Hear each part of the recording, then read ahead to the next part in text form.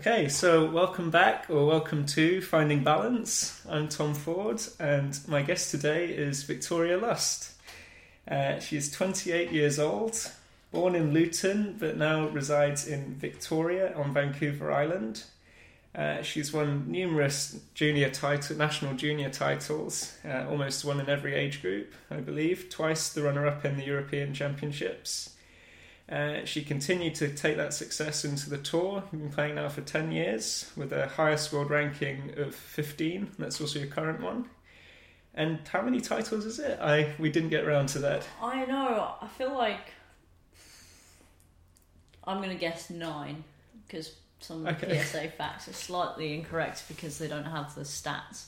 It's really surprising. I feel like you of all people would know how many titles you'd have. I have no idea. You just so many that you take it as it comes, I guess. I think they all take like a year to win one, so then over like 10 years. That's a good point. Then it's easy to forget. Sure. Yeah, well, you're a seasoned pro now, aren't you, really?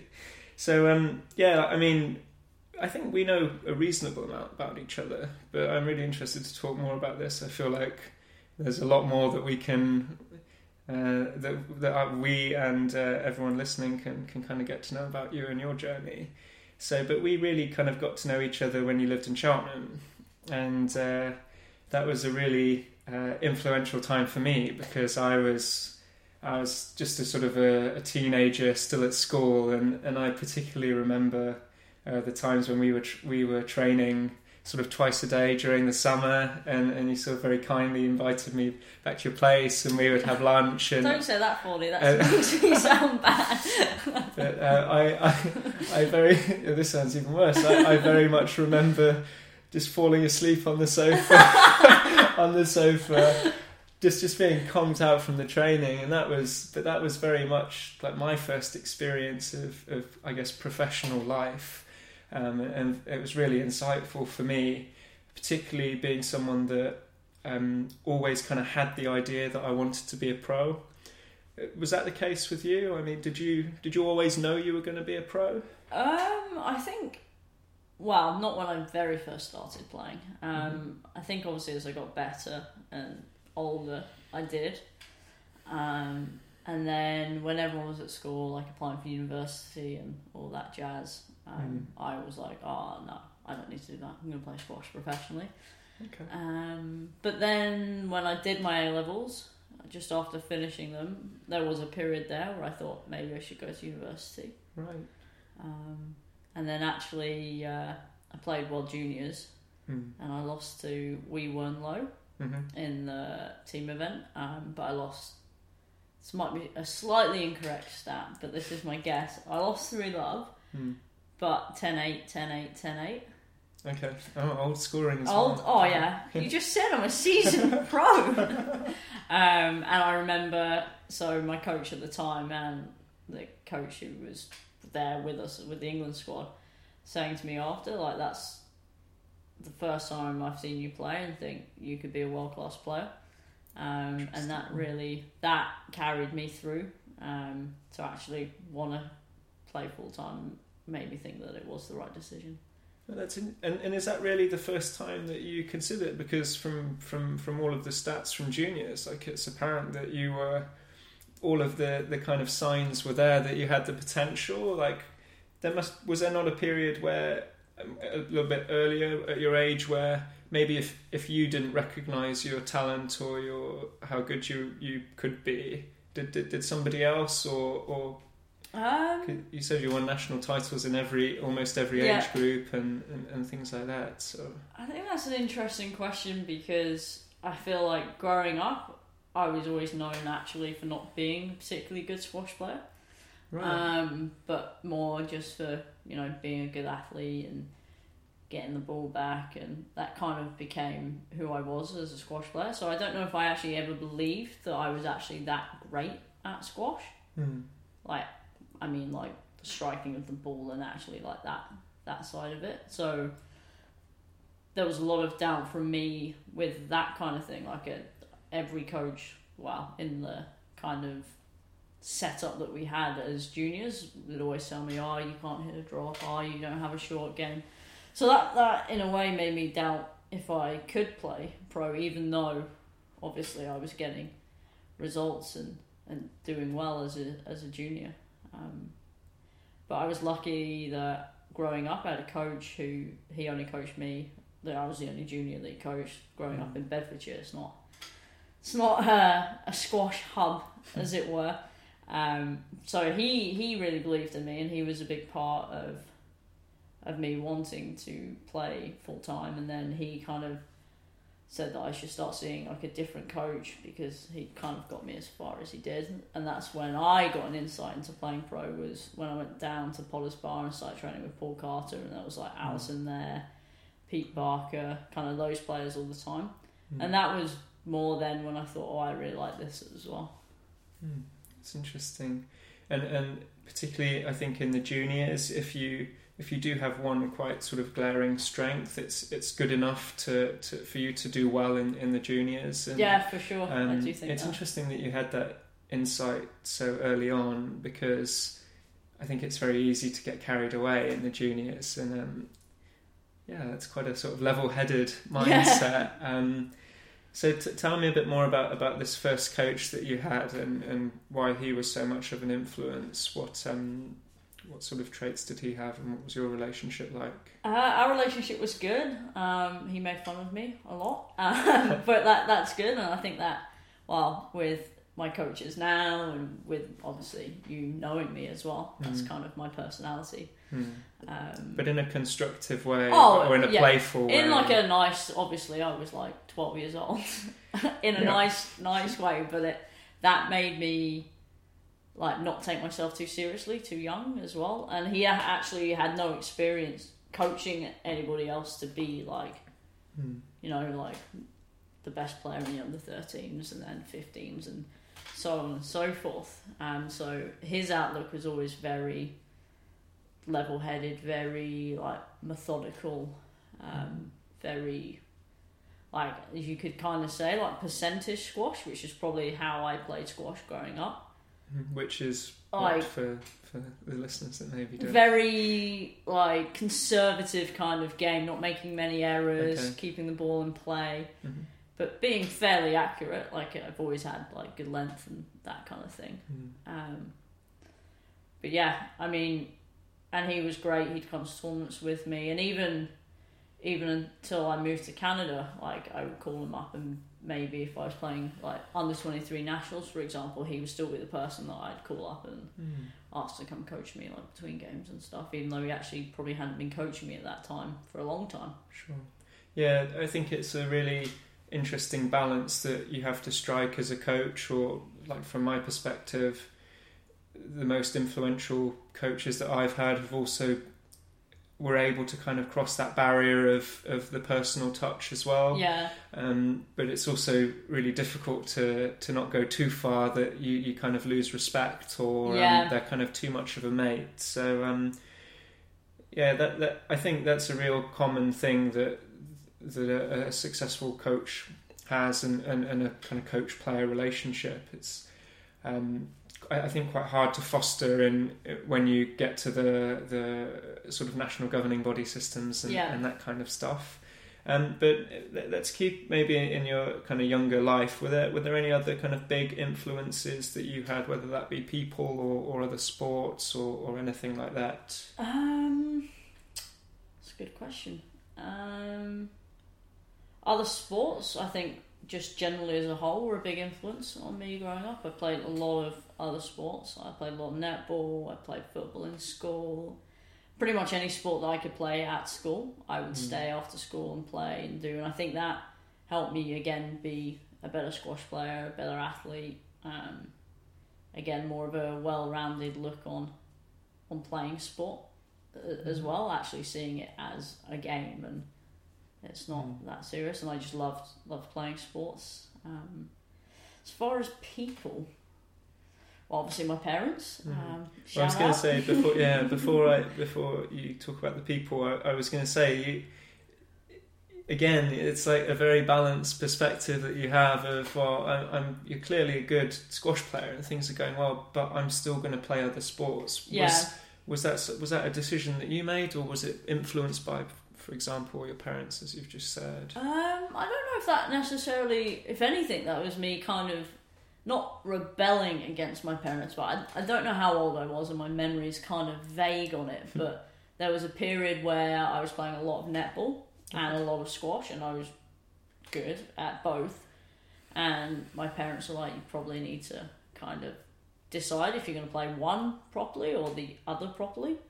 And I think secretly my mum was keeping her fingers crossed for netball. Right. Why is that? I don't know. I was good, and like I really enjoyed it. And I think she played netball, and so I think I don't know. I think my dad maybe secretly had his fingers crossed for squash. And then so not necessarily rebelling, but I just loved playing sport. So even like I can remember staying after school like to play basketball. Like nobody played basketball at our school. There was like 5 of my friends, and we'd play, and we'd actually ended up like in the league and stuff. And like walking home, like all the way home, we shot, I don't know, through like fields and stuff, taking me like an hour to walk home because my mum wouldn't come pick me up because it was too late, and it was my decision to stay and play basketball after school. But I would still do that, and cross country, and pretty much anything that was offered at school sports wise I would do. So you're very much treated like an adult then, I guess, from quite an early age. You know, if this is your decision, then, as you said, like your mum wouldn't come and collect you. And yeah, how annoying. Sure. So I'm curious, how did you manage kind of growing up? And it seems like you, from what you've said, you've had quite a balanced kind of life growing up, at least, because you can, even from my perspective, you can get quite serious quite early on, particularly with the intensity of the junior tournaments, and I'd imagine that people were looking at you and saying, like, this girl's good, and probably in both sports. Yeah. How did you deal with the challenges of not only just growing up and changing as a person, but also, you know, dealing with being potentially very good at 2 sports, maybe more? Well, I think the thing is, I never really thought I was really good at 2 sports. So I just enjoyed playing sport, so I enjoyed it. So like that was the fun in it, not being good at it, if that makes sense. So I never really felt any pressure, especially at home, to be good at anything. I just was good, but I think that was because my enjoyment was there. If that makes sense. Yeah, definitely, that's really key. I think it's not actually a very common route or way that people are in the juniors. So did you find that was the same in the junior tournaments that you were playing as well? Because they tend to be extremely intense environments. Yeah, they are quite intense. I mean, I was growing up, I'm sure you can vouch for this as well, 40. I was very, very competitive, didn't like losing. But again, I don't think that was from the pressure. I think that was just, I was really competitive, and obviously when you're a child, and especially, well, I hate to say it, maybe like 15, 16, 17 years ago, there wasn't that, all the help that maybe kids get now to maybe channel that. Right. But, I mean, that wasn't from, I need to win, so do you know what I mean? It was more, that was from like fire in the belly, as it were. But yeah, they are, and the older I got, the more intense they got. So I never did well at the British Junior Open. I hated playing that tournament. I felt a lot of pressure playing that. That might be the one that's probably stands out for me the most. That's the tournament I would dread the most, playing at home. All the coaches are there. You're seeded 3-4.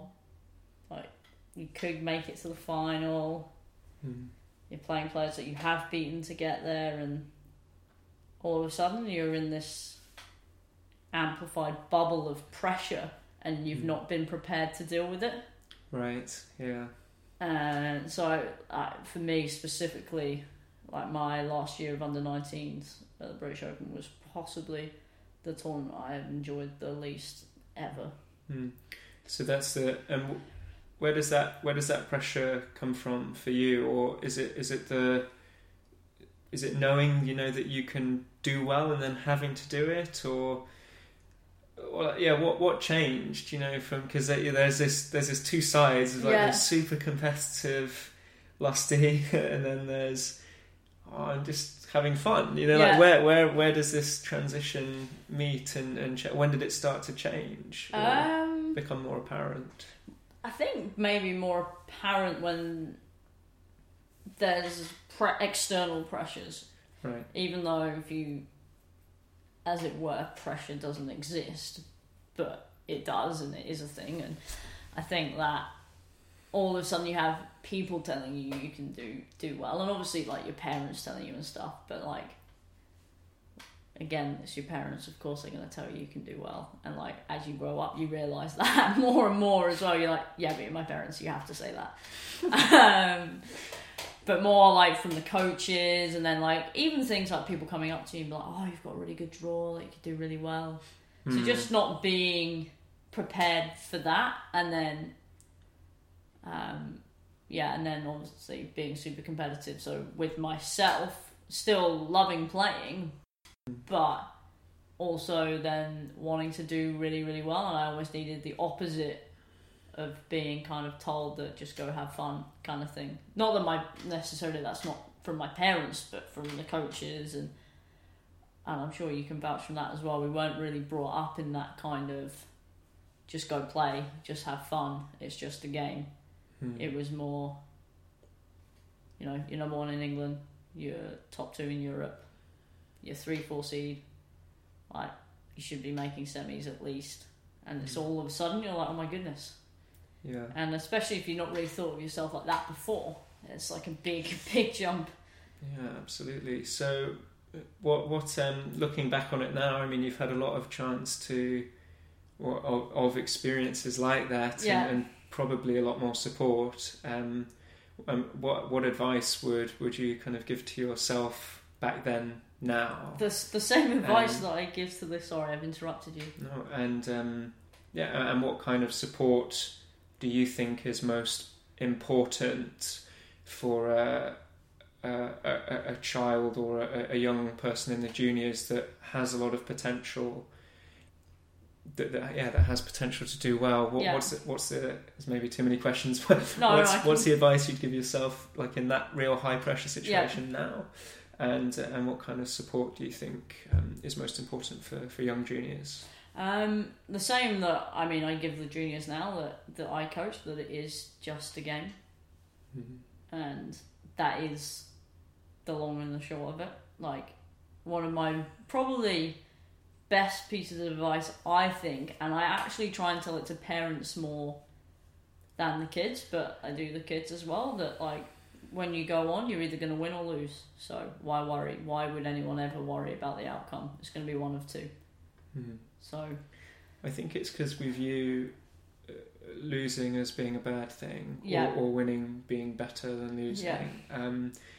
But I want to keep on this thing, because I can guarantee, or I'd hasten to believe, that if you're on the phone now to 18-year-old Lusty and said, it's just a game, Lusty, I couldn't imagine the response that you would have got. So how do you reassure someone that it is? Because at the time, you can't rationalise that now, and it's it means everything. It does to the vast majority of people. So that comes from the beginnings, though, doesn't it? So like kids that I'm coaching that are younger, like just starting to play squash, perhaps, or are say like 13, 14. And suddenly have realised, I could be quite good. If you tell them that from that age and get them to understand that it's not the be-all and end-all, and just to have fun with it, when you get to 18-year-old Lusty, that 18-year-old Lusty on the phone is a very different 18-year-old Lusty who hasn't had that.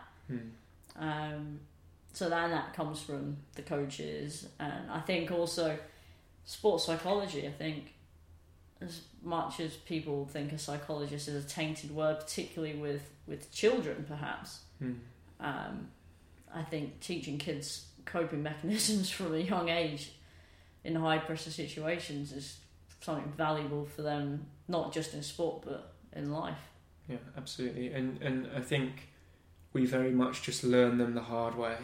Particularly when we're growing up, it's often because our emotions get the better of us, and we learn that way. Right. So I think that's a really good point, and it also answers the question about the support. I think it's crucial that enjoyment and focus on improving is far more beneficial than being really hard. I think there's a balance of understanding work ethic and getting people to commit, but equally so, as we've already discussed, maybe a bit more prevalent as a professional. But you're already gonna. I think we're all our harshest critic, whether that's as a professional squash player or just in terms of our appearance and what we're doing.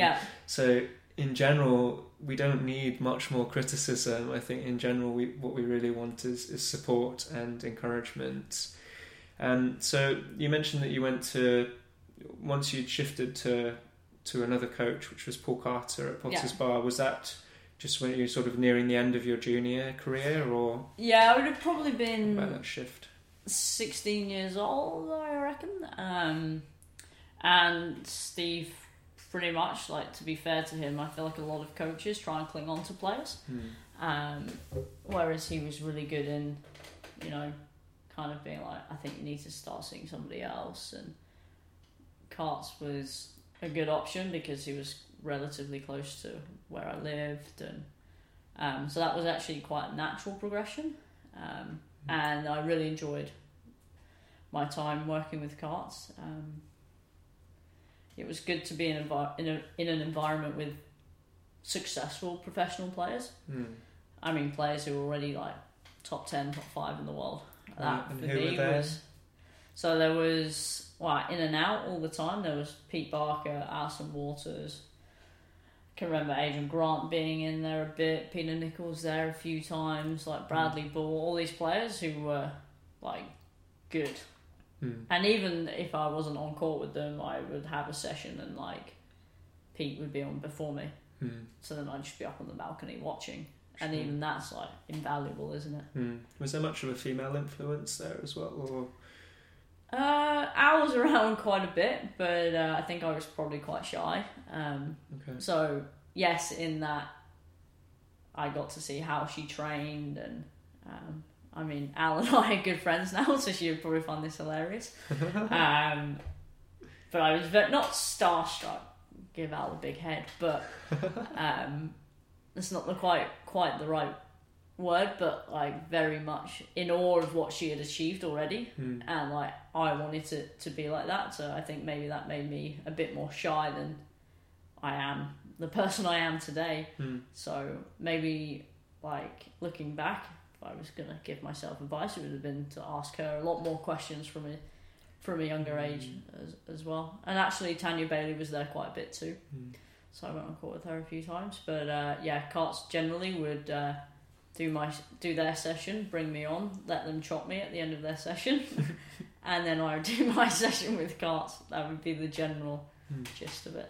And so this is Paul Carter. Was he an England squash coach at this time as well? Yes, he was. Yeah. Were you part of the England squash system, and I guess were they assisting you in your transition to being a professional? So that's a good question actually, because I mean, you've been through the system as well. I actually fell into the system at a funny kind of time, in that there was no transitional program when I was trying to turn professional. I mean, there was. Do you remember TAS?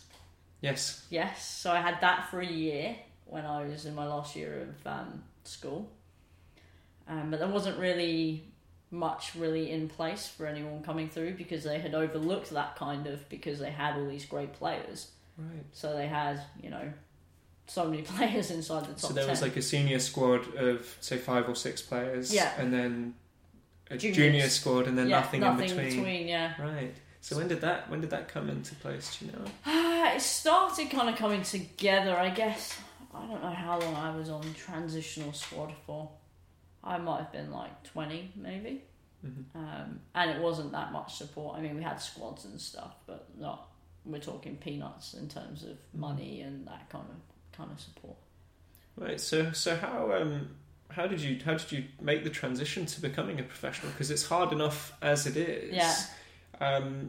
Yeah. Talk about that process, because it's not easy. Well, I was pretty lucky in that my parents were very supportive. The amount of times I would have to call up my dad and be like, "Dad, I don't have any money. Can you help me?"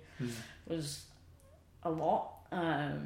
So I was lucky that, you know, my parents were kind of sticking with the process with me. And then I was lucky in the fact that I had pretty good coaches, I guess. And then, I don't know, just hard work, really. Lost a lot of matches, didn't have money for a very long time. And what were the major differences between the juniors and the seniors, having come from, again, being a very successful junior, then you almost start fresh, don't you? How was that transition for you? Well, luckily England squash are quite good in preparing you for that, in that they can be, well, at the time, quite negative, so it was very much you're not actually that good and you're going to get chopped for a very long time. So I was prepared to lose a lot of matches, which is what happened. But like, we weren't at that stage very well prepared for seniors. Like, I wasn't given a training program. I wasn't really helped to how to structure a program. Obviously, a lot of pieces of the puzzle were probably missing that I had to figure out for myself. Sure. And I think that's kind of the way I see those first years as being a pro anyway, is I think by comparison had quite a lot of support from England squash, but there were still so many kind of preconceived ideas I had about what it meant to be a pro, and it's very much sort of like an apprenticeship into being a professional. And again, you kind of learn from doing things wrong, and I did a lot of things wrong. So what were some of those mistakes that you made early on in that part of your career?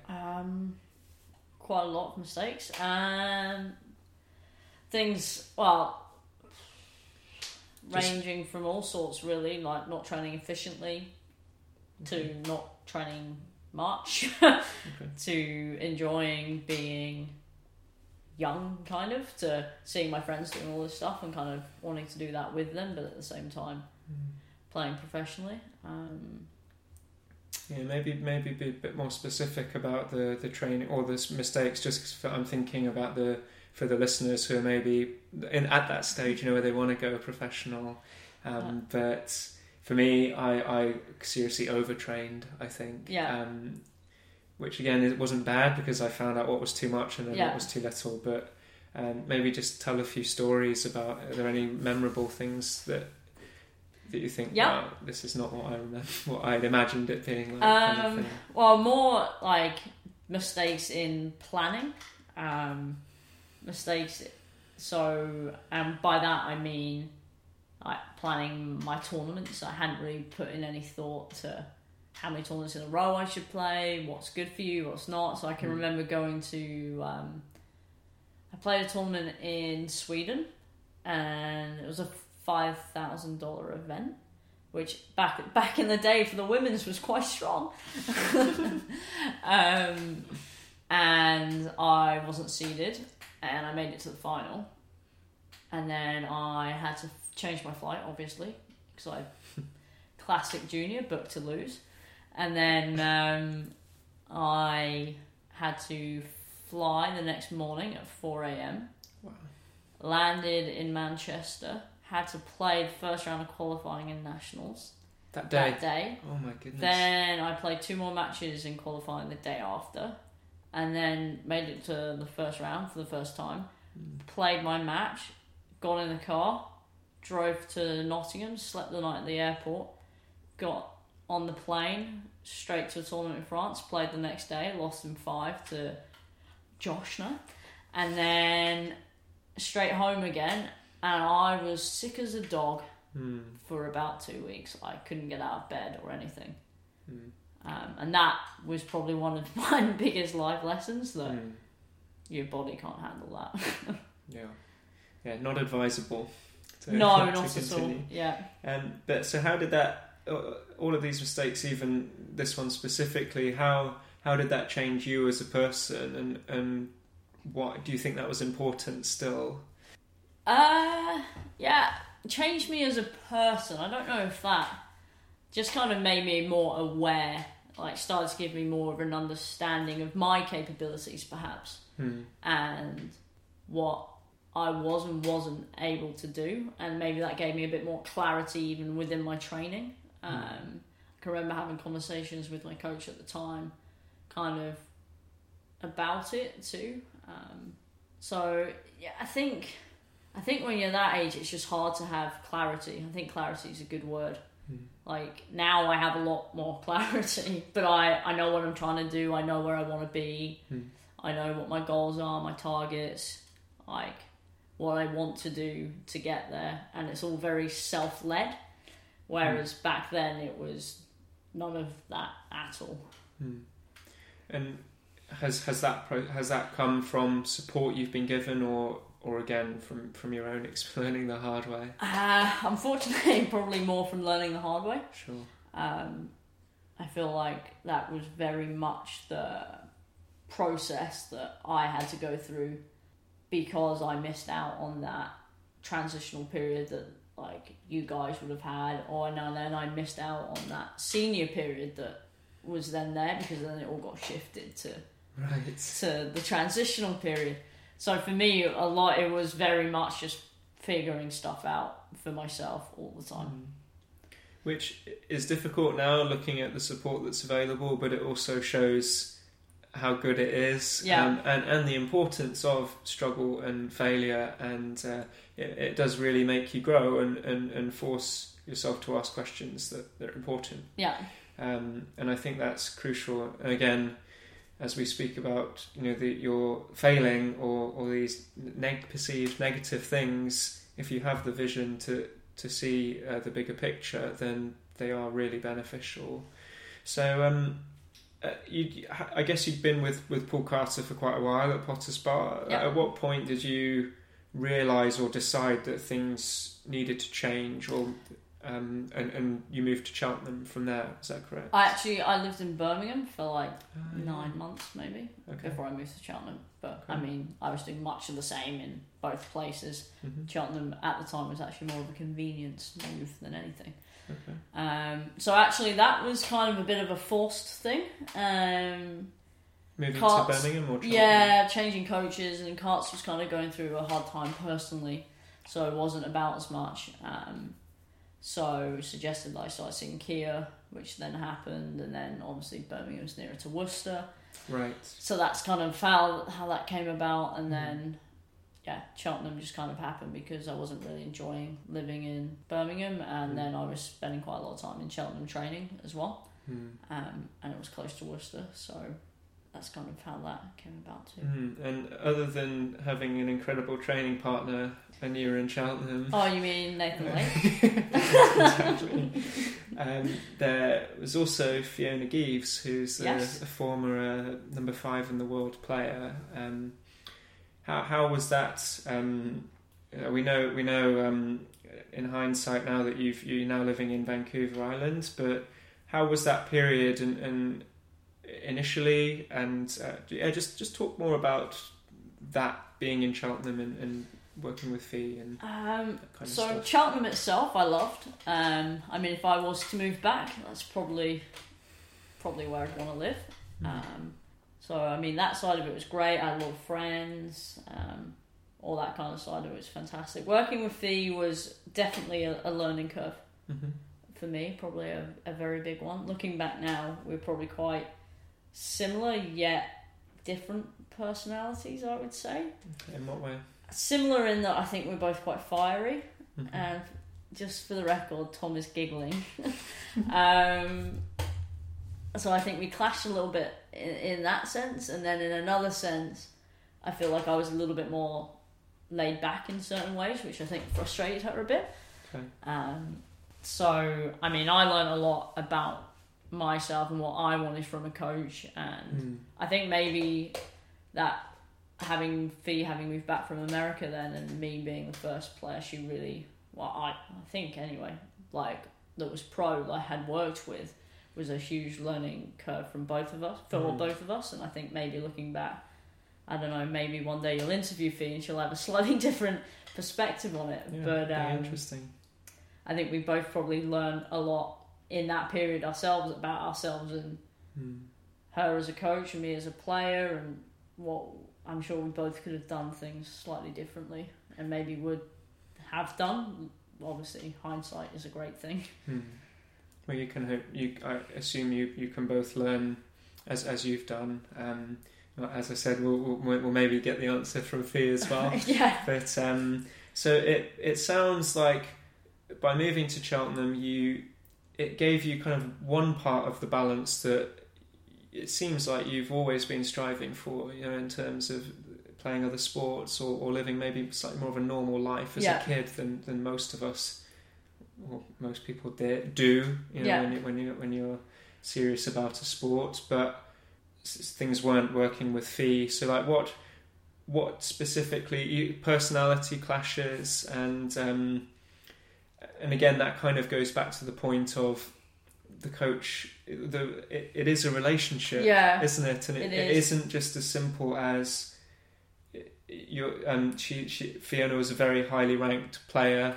You're a PSA, like a professional player, so it's automatically going to work. Like you said, you were seeing Carts, and there was quite a lot of male players there, but that seemed to work better. Yeah. So, because you were moving around a little bit at this time, and it's not too, I wouldn't say too unusual, to change coach. But then, what made you decide to move more or less to the other side of the world? How did that kind of process come about? That was more through, for the record, for now, my relationship with England squash is very good again. But at the time, it was very much, I had just had enough, really, of the pressure, of the constantly being told what to do, that you're doing it wrong, that it's not right, you can't do it this way, you have to do it this way. That all just kind of got to me, and I pretty much was like, I just need to leave.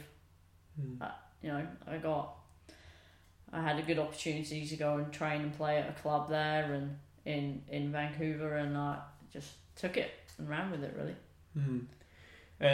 So what helped give you the courage to do that? Because that's it's a massive move and a very brave one, because if things weren't working and it potentially left with bad blood, then you can almost consider it burning your bridges. So, but you seem to know that it was right.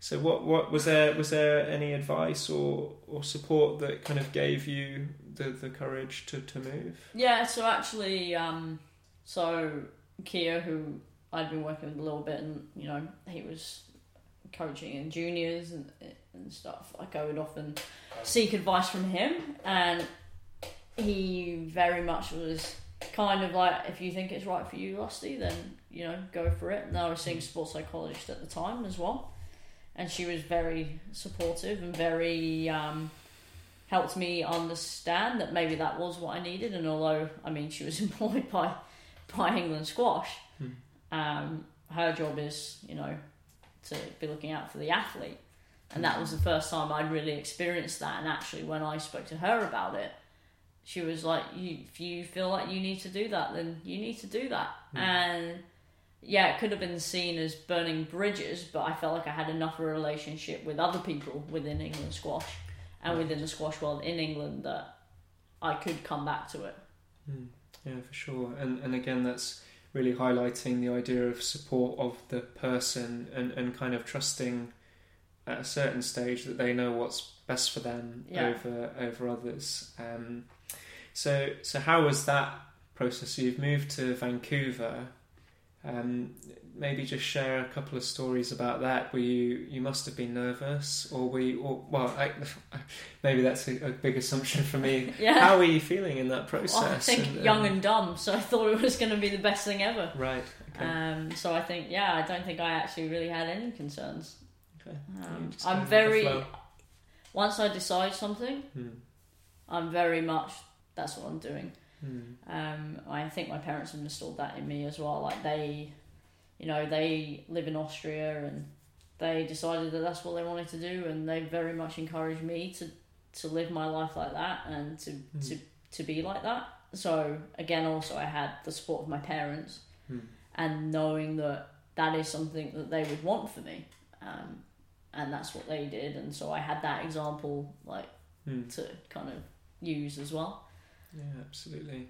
So how did this trip affect, or no, it's not this trip, but this change affect you personally? Were you able to kind of maintain and keep that balance socially, and because moving to a new place is difficult?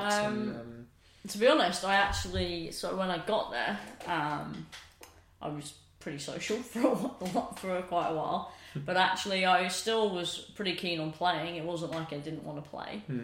And I got really into actually the strength and conditioning side of things, but then I herniated a disc in my back. Right.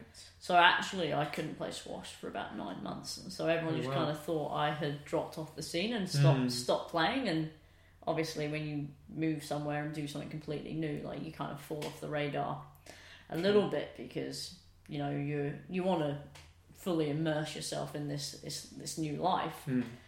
So I think everyone just kind of thought I'd stop playing and that was it. And obviously, and we all know now that that's not the case. So how was that process of injury? Because we were talking about it earlier, and I've also been speaking about it. Is that at some point in our career we're either forced or choose to take a break. Yeah. And often when we're forced, we're very resistant to it.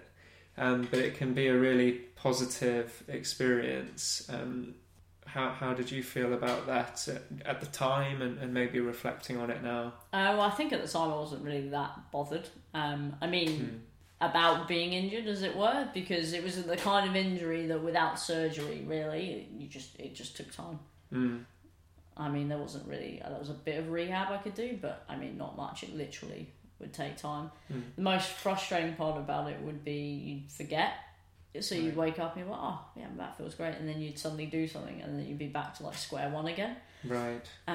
So kind of getting, learning, as I'm sure but that's too much, cutting it back, that's too much again, cut it back again. And that was a long process, but I was enjoying, living by the ocean and being in summer and getting a suntan and doing all that stuff that I hadn't really done before. Particularly having moved somewhere so recently to have that time to live your life a bit, and find your, again, as we said, your balance of people and support, because you're essentially creating that from the beginning again, aren't you? Yeah. So how did that process affect your squash once you'd recovered from your injury and you'd sort of built your base? Well, by that point I was probably in Victoria, and that's when I met Mike. Okay. And I'm sure we'll talk about him a lot more. Let's talk about him now. Okay. So and then I met Mike. So Mike Johnson. I'm going to big him up because he won't big himself up, and nobody else bigs him up. And in my opinion, the greatest squash coach of all time. Right. Not on commission here either. No, not at all. No. Okay. And why is that? Well, for a start, he has coached the most outrageous players. So he has coached Sarah Fitzgerald, Rodney Martin, Rodney Isles, Anthony Ricketts, Cameron Pilley, Liz Irving, Michelle Martin. More or less all of these are former top 5 in the world players. World champions, British Open champions. Cameron Pilley, I don't know if I mentioned that, he's still playing as well. But so all these, outstanding players, and you've met him as well. Yeah. And he is the most genuine guy and kind person you will ever meet.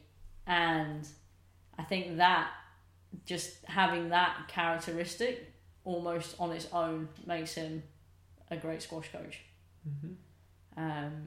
He doesn't think he's a good squash coach. I'm sure he thinks he's good, but he doesn't think he's great. He doesn't shout about it. If you say to Mike, "Oh, Mike, you know, you've coached all these great players, like you must be, you know, obviously a very good squash coach. He'll just be like, nope, they would have been good with whoever they had coaching from. And so I think for me, meeting Mike and working with him has been the biggest influence on my squash. And I mean, he would be dying if he heard this. But yeah.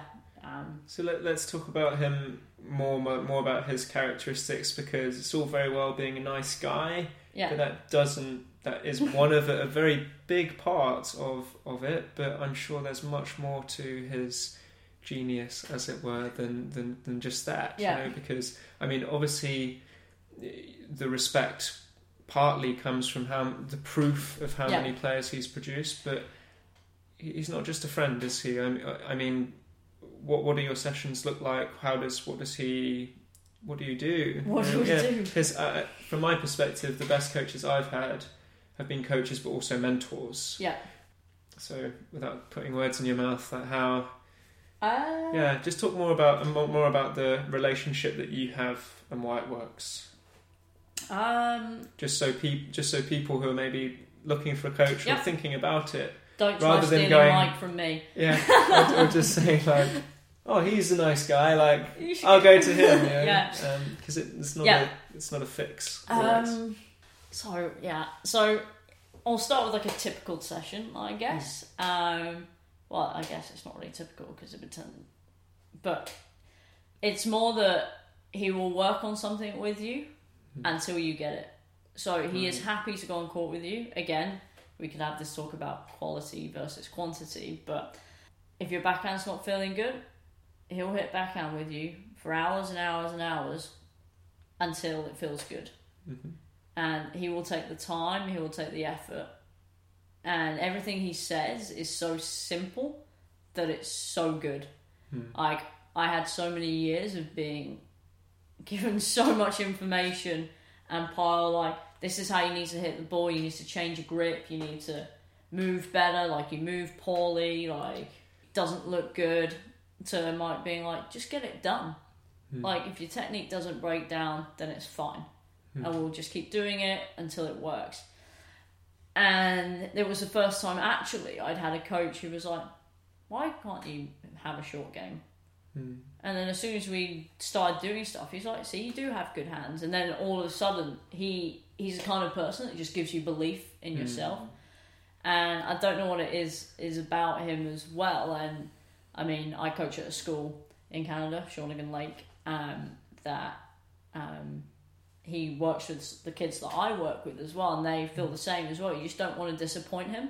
And not in a negative way, not that if you lost you were disappointing him, because it's not like that at all, but he somehow gives you this work ethic that you've never had before.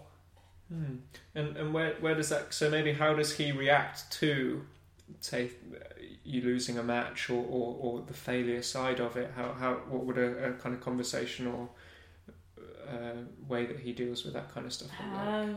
He'll just, be like, oh, wouldn't worry about it, it's just a game, which is now obviously advice that I give, but he's very much, just kind of, it's squash, and I wouldn't worry about it too much. Like, enjoy your time while you're away, we'll talk about it when you get back, but you're just gonna learn. Like, it was at the start particularly, obviously now I'm more used to it, but so refreshing to have a coach that didn't care if you won or lost.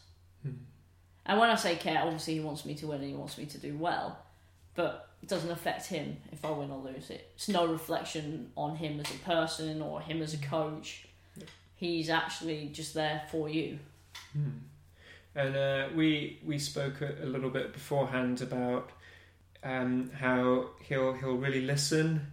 So, for example, if you have lost, then he'll let you kind of make all your excuses and let you vent, and I think just give you the space to get to the real answer. And that seems to translate into his coaching. Is as much as he's got his own ideas of what it is, he'll kind of give you the free rein to discover it for yourself and potentially learn something new for himself as well. I think that's a really key characteristic of a wise person or a wise coach is the Yeah. sort of assumption that they don't know anything, and Yeah, that they can he keep is learning. that is very true. Actually, you've summed that up quite well there. Yeah. I think as a coach, it's very difficult to not want to give your advice. It's a really kind of like the opposite way around to how you would imagine. Yeah. Because I think we're taught to. A coach is someone that tells people what to do. A teacher at school is someone that teaches people this is the facts, and there's not, in that strict environment, there's not a lot of room for growth and challenge of the norm. Yeah. And I think that this process is really good for kind of creativity and the player taking ownership of their journey and of their journey. So maybe just give some examples of when you were playing the tour and maybe some matches or tournaments that spring to mind that you were like, oh, this feels really different, from being with Mike and from being in the West Coast. It's hard, so I want to think of an example of losing. Interesting. But I feel like the only ones I can think of are winning. That's not a bad problem to have. I guess not.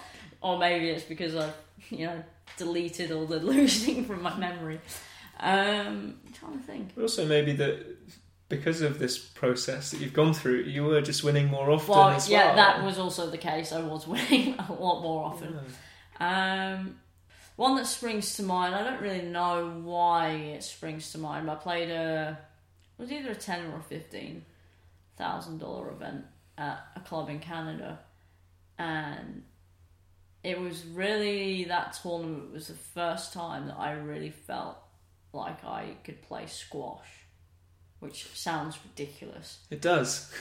But it was the first time where I really felt like I actually knew what I was doing, and I could actually, again, it's going to sound ridiculous, but feel the ball and actually,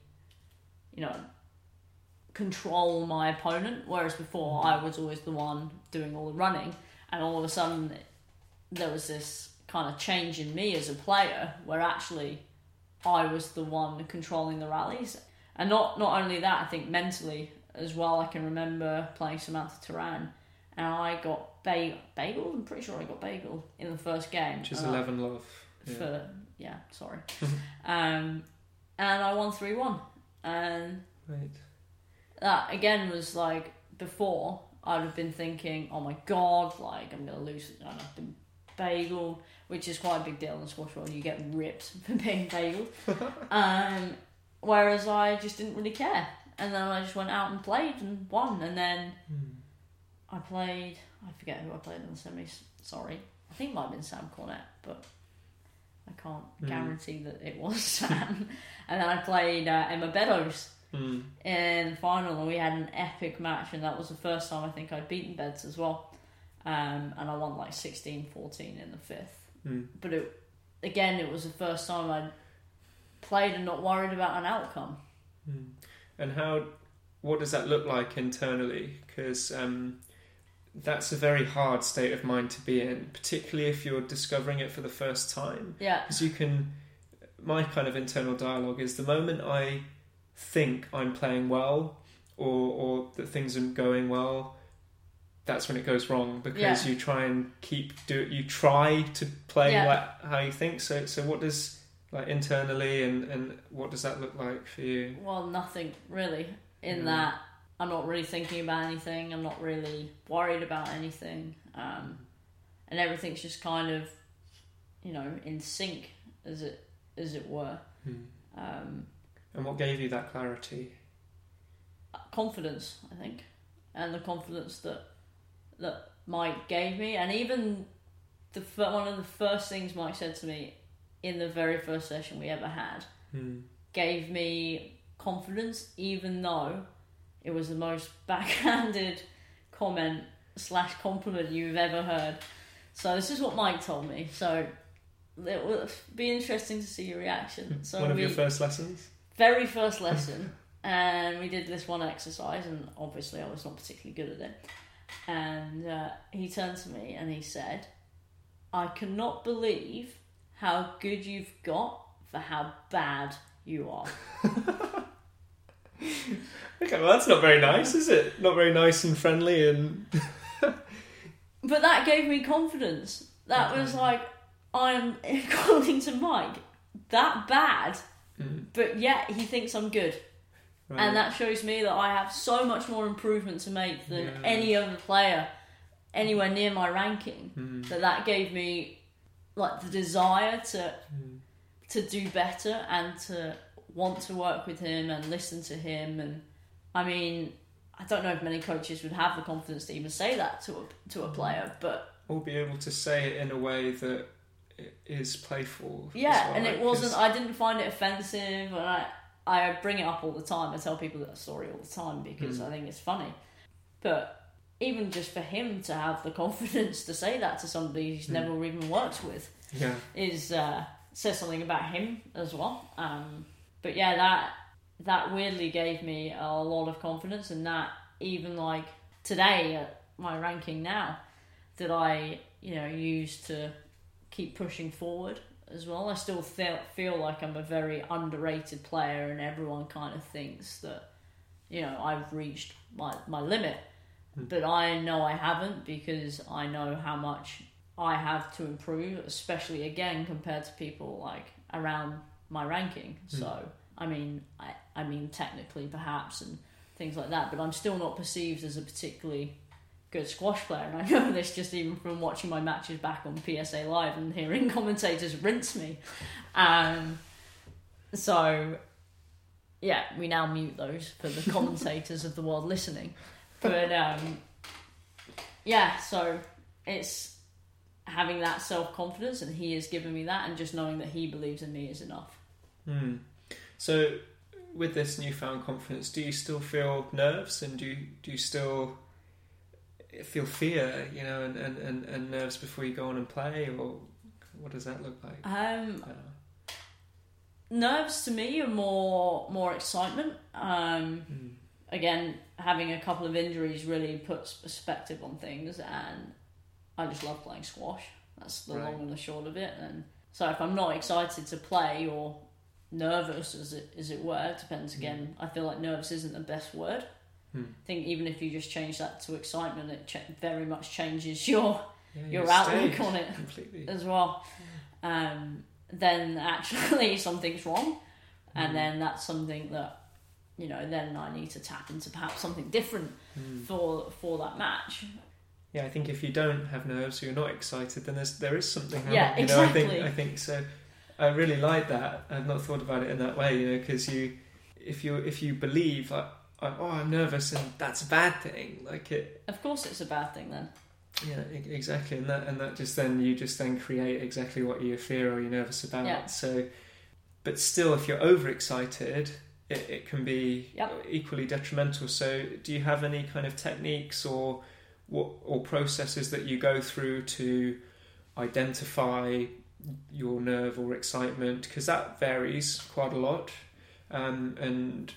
Yeah, so when you get onto court, you know that you're ready to play, and you've got this confidence that you're not just going to scurry around and pick the ball up. So that's something I had struggled with for a long time, like from juniors and through. It wasn't that I would always listen to like pumped up music and like think like inspirational lyrics, woo. But then obviously if you go to the most simple form of it, the inverted U theory, I'd be like off the scale. So then we'd just run around like a headless chicken and not really play squash, because I thought I needed to be pumped up to play squash. Whereas that's more, and again, you know me quite well, my personality is quite, I don't know what. It's already pumped up. Yeah, right? yeah. So I don't need that anymore, and that was quite the learning curve for me. But then also I, for a while, went the opposite way. And then tried too hard not to be, and then was really flat when I was playing. So now, I found the balance. I found like I do a little bit of not meditating, but like some breathing exercises that I've worked on with like my sports psychologist, and just some positive self-talk, and then listening to more not relaxing music, but just kind of mid-range, middle. That's kind of that's kind of where I need to be. I need to be in the middle. And then after that, it was then recognising, controlling that, isn't it? So the days where you're not so up for it, then you actually have to make that extra effort to get up for it. And then days where you're like, for whatever reason, super pumped up, that's when I need to tone it back down. But I now know where that middle ground is and where I need to be within that to perform at my best. Sure. I think that's important in all aspects of life and the game. And as we've already spoken about, really, I think you only find your balance in everything by going to either extreme and having the courage to do so and for it to not work. I think that's something that you've done really well in your personal life and in the various aspects of squash. You've been a very good advocate for finding balance, so thanks for coming on. You're welcome. So what's the next steps for you? What are your aspirations, and what's the next step, rather than looking too far into the future? Next step. It's a good question. Now I think I like to look at things more. Not necessarily like, obviously goals are good, and we all have our end goal, but more looking at my squash and where I want my squash to be, and I think that is then a natural progression to just improving your ranking. And I think a lot of people get quite caught up in, this is where my ranking is, and I can think of one friend that I have in particular, and she'll probably know who I'm talking about when she hears this as well. But and not so much now, because I have a friend of mine as well. We've like kind of said to her, you need to, just worry about playing squash. She's very much like scientifically figuring out rankings, figuring out points. And we were kind of like, look, you just need to just go play, and you'll just get better, and your ranking will just naturally improve. Even if it drops off a little bit, eventually it's going to get there. Yeah. Again, it's having that courage to go to either end, for things not to work. And I think I'm at that stage in my career now where I think that's just more important, and I think Mike believes that too. He tells me not to worry about results, not to worry about rankings. Like last season, I lost a lot, 3-2. And obviously if I'd won those matches, I might almost be like top 12, kind of in that higher end of where I want to be. But I've learnt a lot from losing those matches, and that to me was, you just write it off as like a learning season, and now this season perhaps is another big push, and eventually I'll get those results, and it's just having that belief. And potentially another learning year. Well, yeah, potentially, you never know. Mike always uses Anthony Ricketts as an example of that as well. He reckons it took him about 3 years to really break through, and they worked a lot, and it was very hard, and he's like, eventually it will come if you do the right things and you put in the work and you believe, then it will happen. And I do strongly believe that, and that's a process that I do trust in now, which again 18-year-old Lusty would have been like talking rubbish. So final question before we kind of get on to the quick fire ones. I'm intrigued, what drives you so much?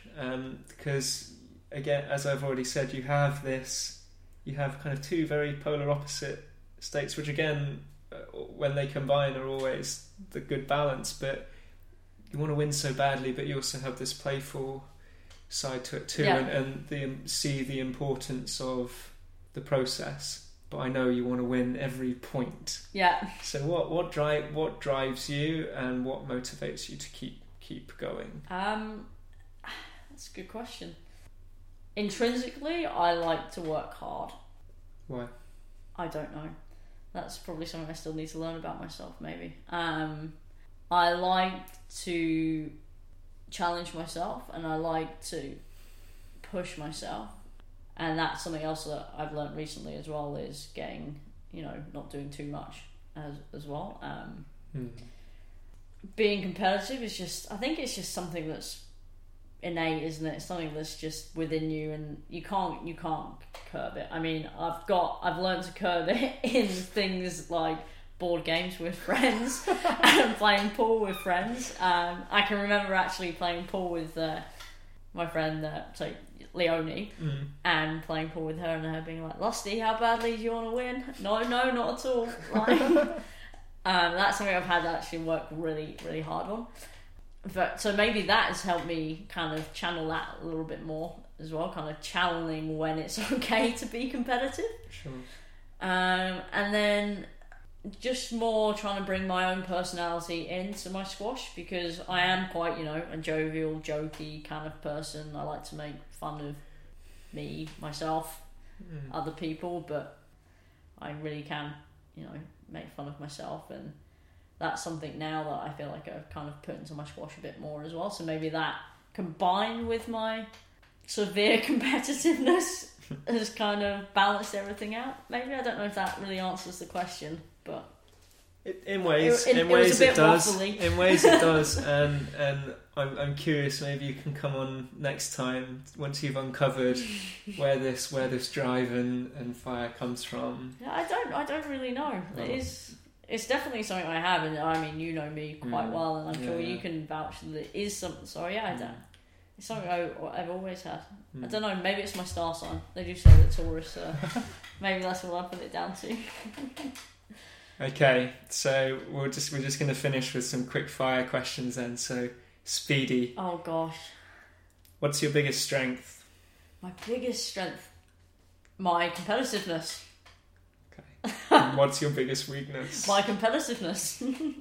Okay. Quick fire. Yeah, it's good. It's good. What's a book you'd recommend to our listeners? Oh, that's a good one. What's a book I would recommend? I would recommend Kelly Holmes' autobiography, which is called. I don't know, because I read it a long time ago. I assume she would have quite a few. Maybe, but it was very, very good, very insightful. Okay, quick synopsis. What was good about it? Why should they get it? It was good because it was her journey to what she achieved was very different to others. She started in the army and then kind of went through to athletics like that, and she had a very different running technique to what was considered a proper maybe I related to it quite a lot, so that's why I liked it. Cool. Is there anything you wished people asked you more? Well, the first thing I thought of, one question I wish people asked me less. Let's go with that. Why is squash in the Olympics? Okay. Or why isn't squash in the Olympics? Okay. No, that's the question I wish people asked me more. Why is squash in the Olympics? Because squash is in the Olympics. Okay, nice. And you've maybe already said it, but I'm intrigued if you said anything different. What's the best advice you've ever received? Have I already said?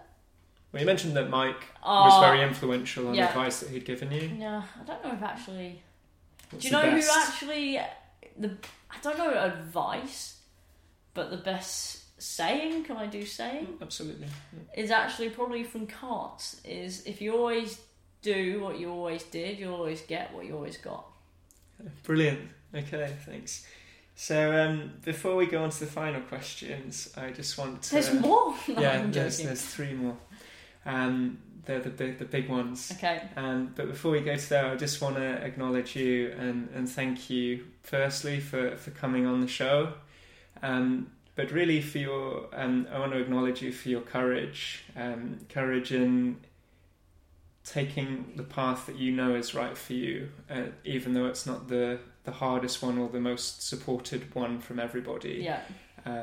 I think that's very inspirational. I'm sure it will be for many people to take ownership of your journey.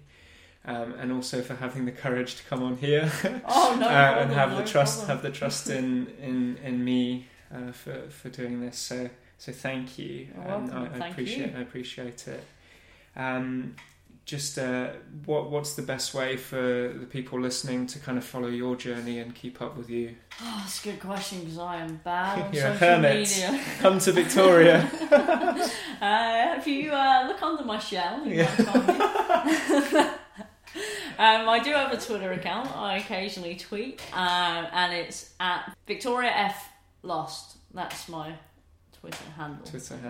Yeah. Okay. Well, we'll make sure that they either check you out there or go and to Victoria. Not email me. go to Victoria and try and find the shell. Yeah. Okay.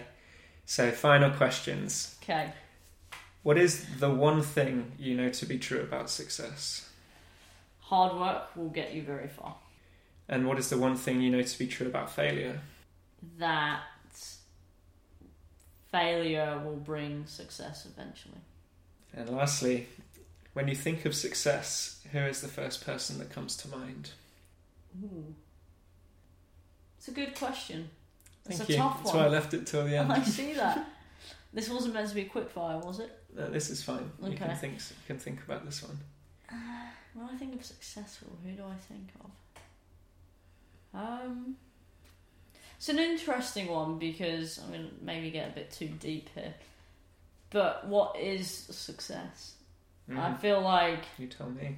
Well, if I think of success, I can think of it in many ways, like with family, and I feel like my parents, I feel like they've been successful in, having a family, raising a family, to retiring early and doing what they want, to somebody like Mike, who doesn't potentially perceive himself as successful, but is very successful in what he does. I feel like a lot of people relate success to accolades and other such things, and I don't necessarily believe that in life that is what success is. Brilliant. Thanks very much, You're Lusty. welcome. This was Victoria Lust. Thanks everyone for listening to this.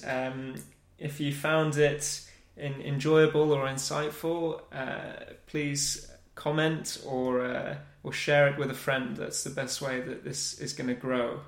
And lastly, if you want to keep up to date with this, then subscribe on iTunes, or if that's not possible yet, then just punch over to my website, tomfordsquash.com, and there should be an icon saying Finding Balance Podcast.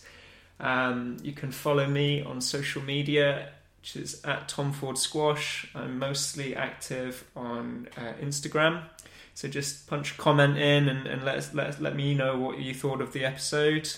Equally, you can head over to Victoria F. Lust on Twitter and send her a tweet to let us know if you have any further questions or anything like that. You can find me under my shell if not. Yeah, that's always an option. And in the meantime, thank you again for listening, and wait for the next one.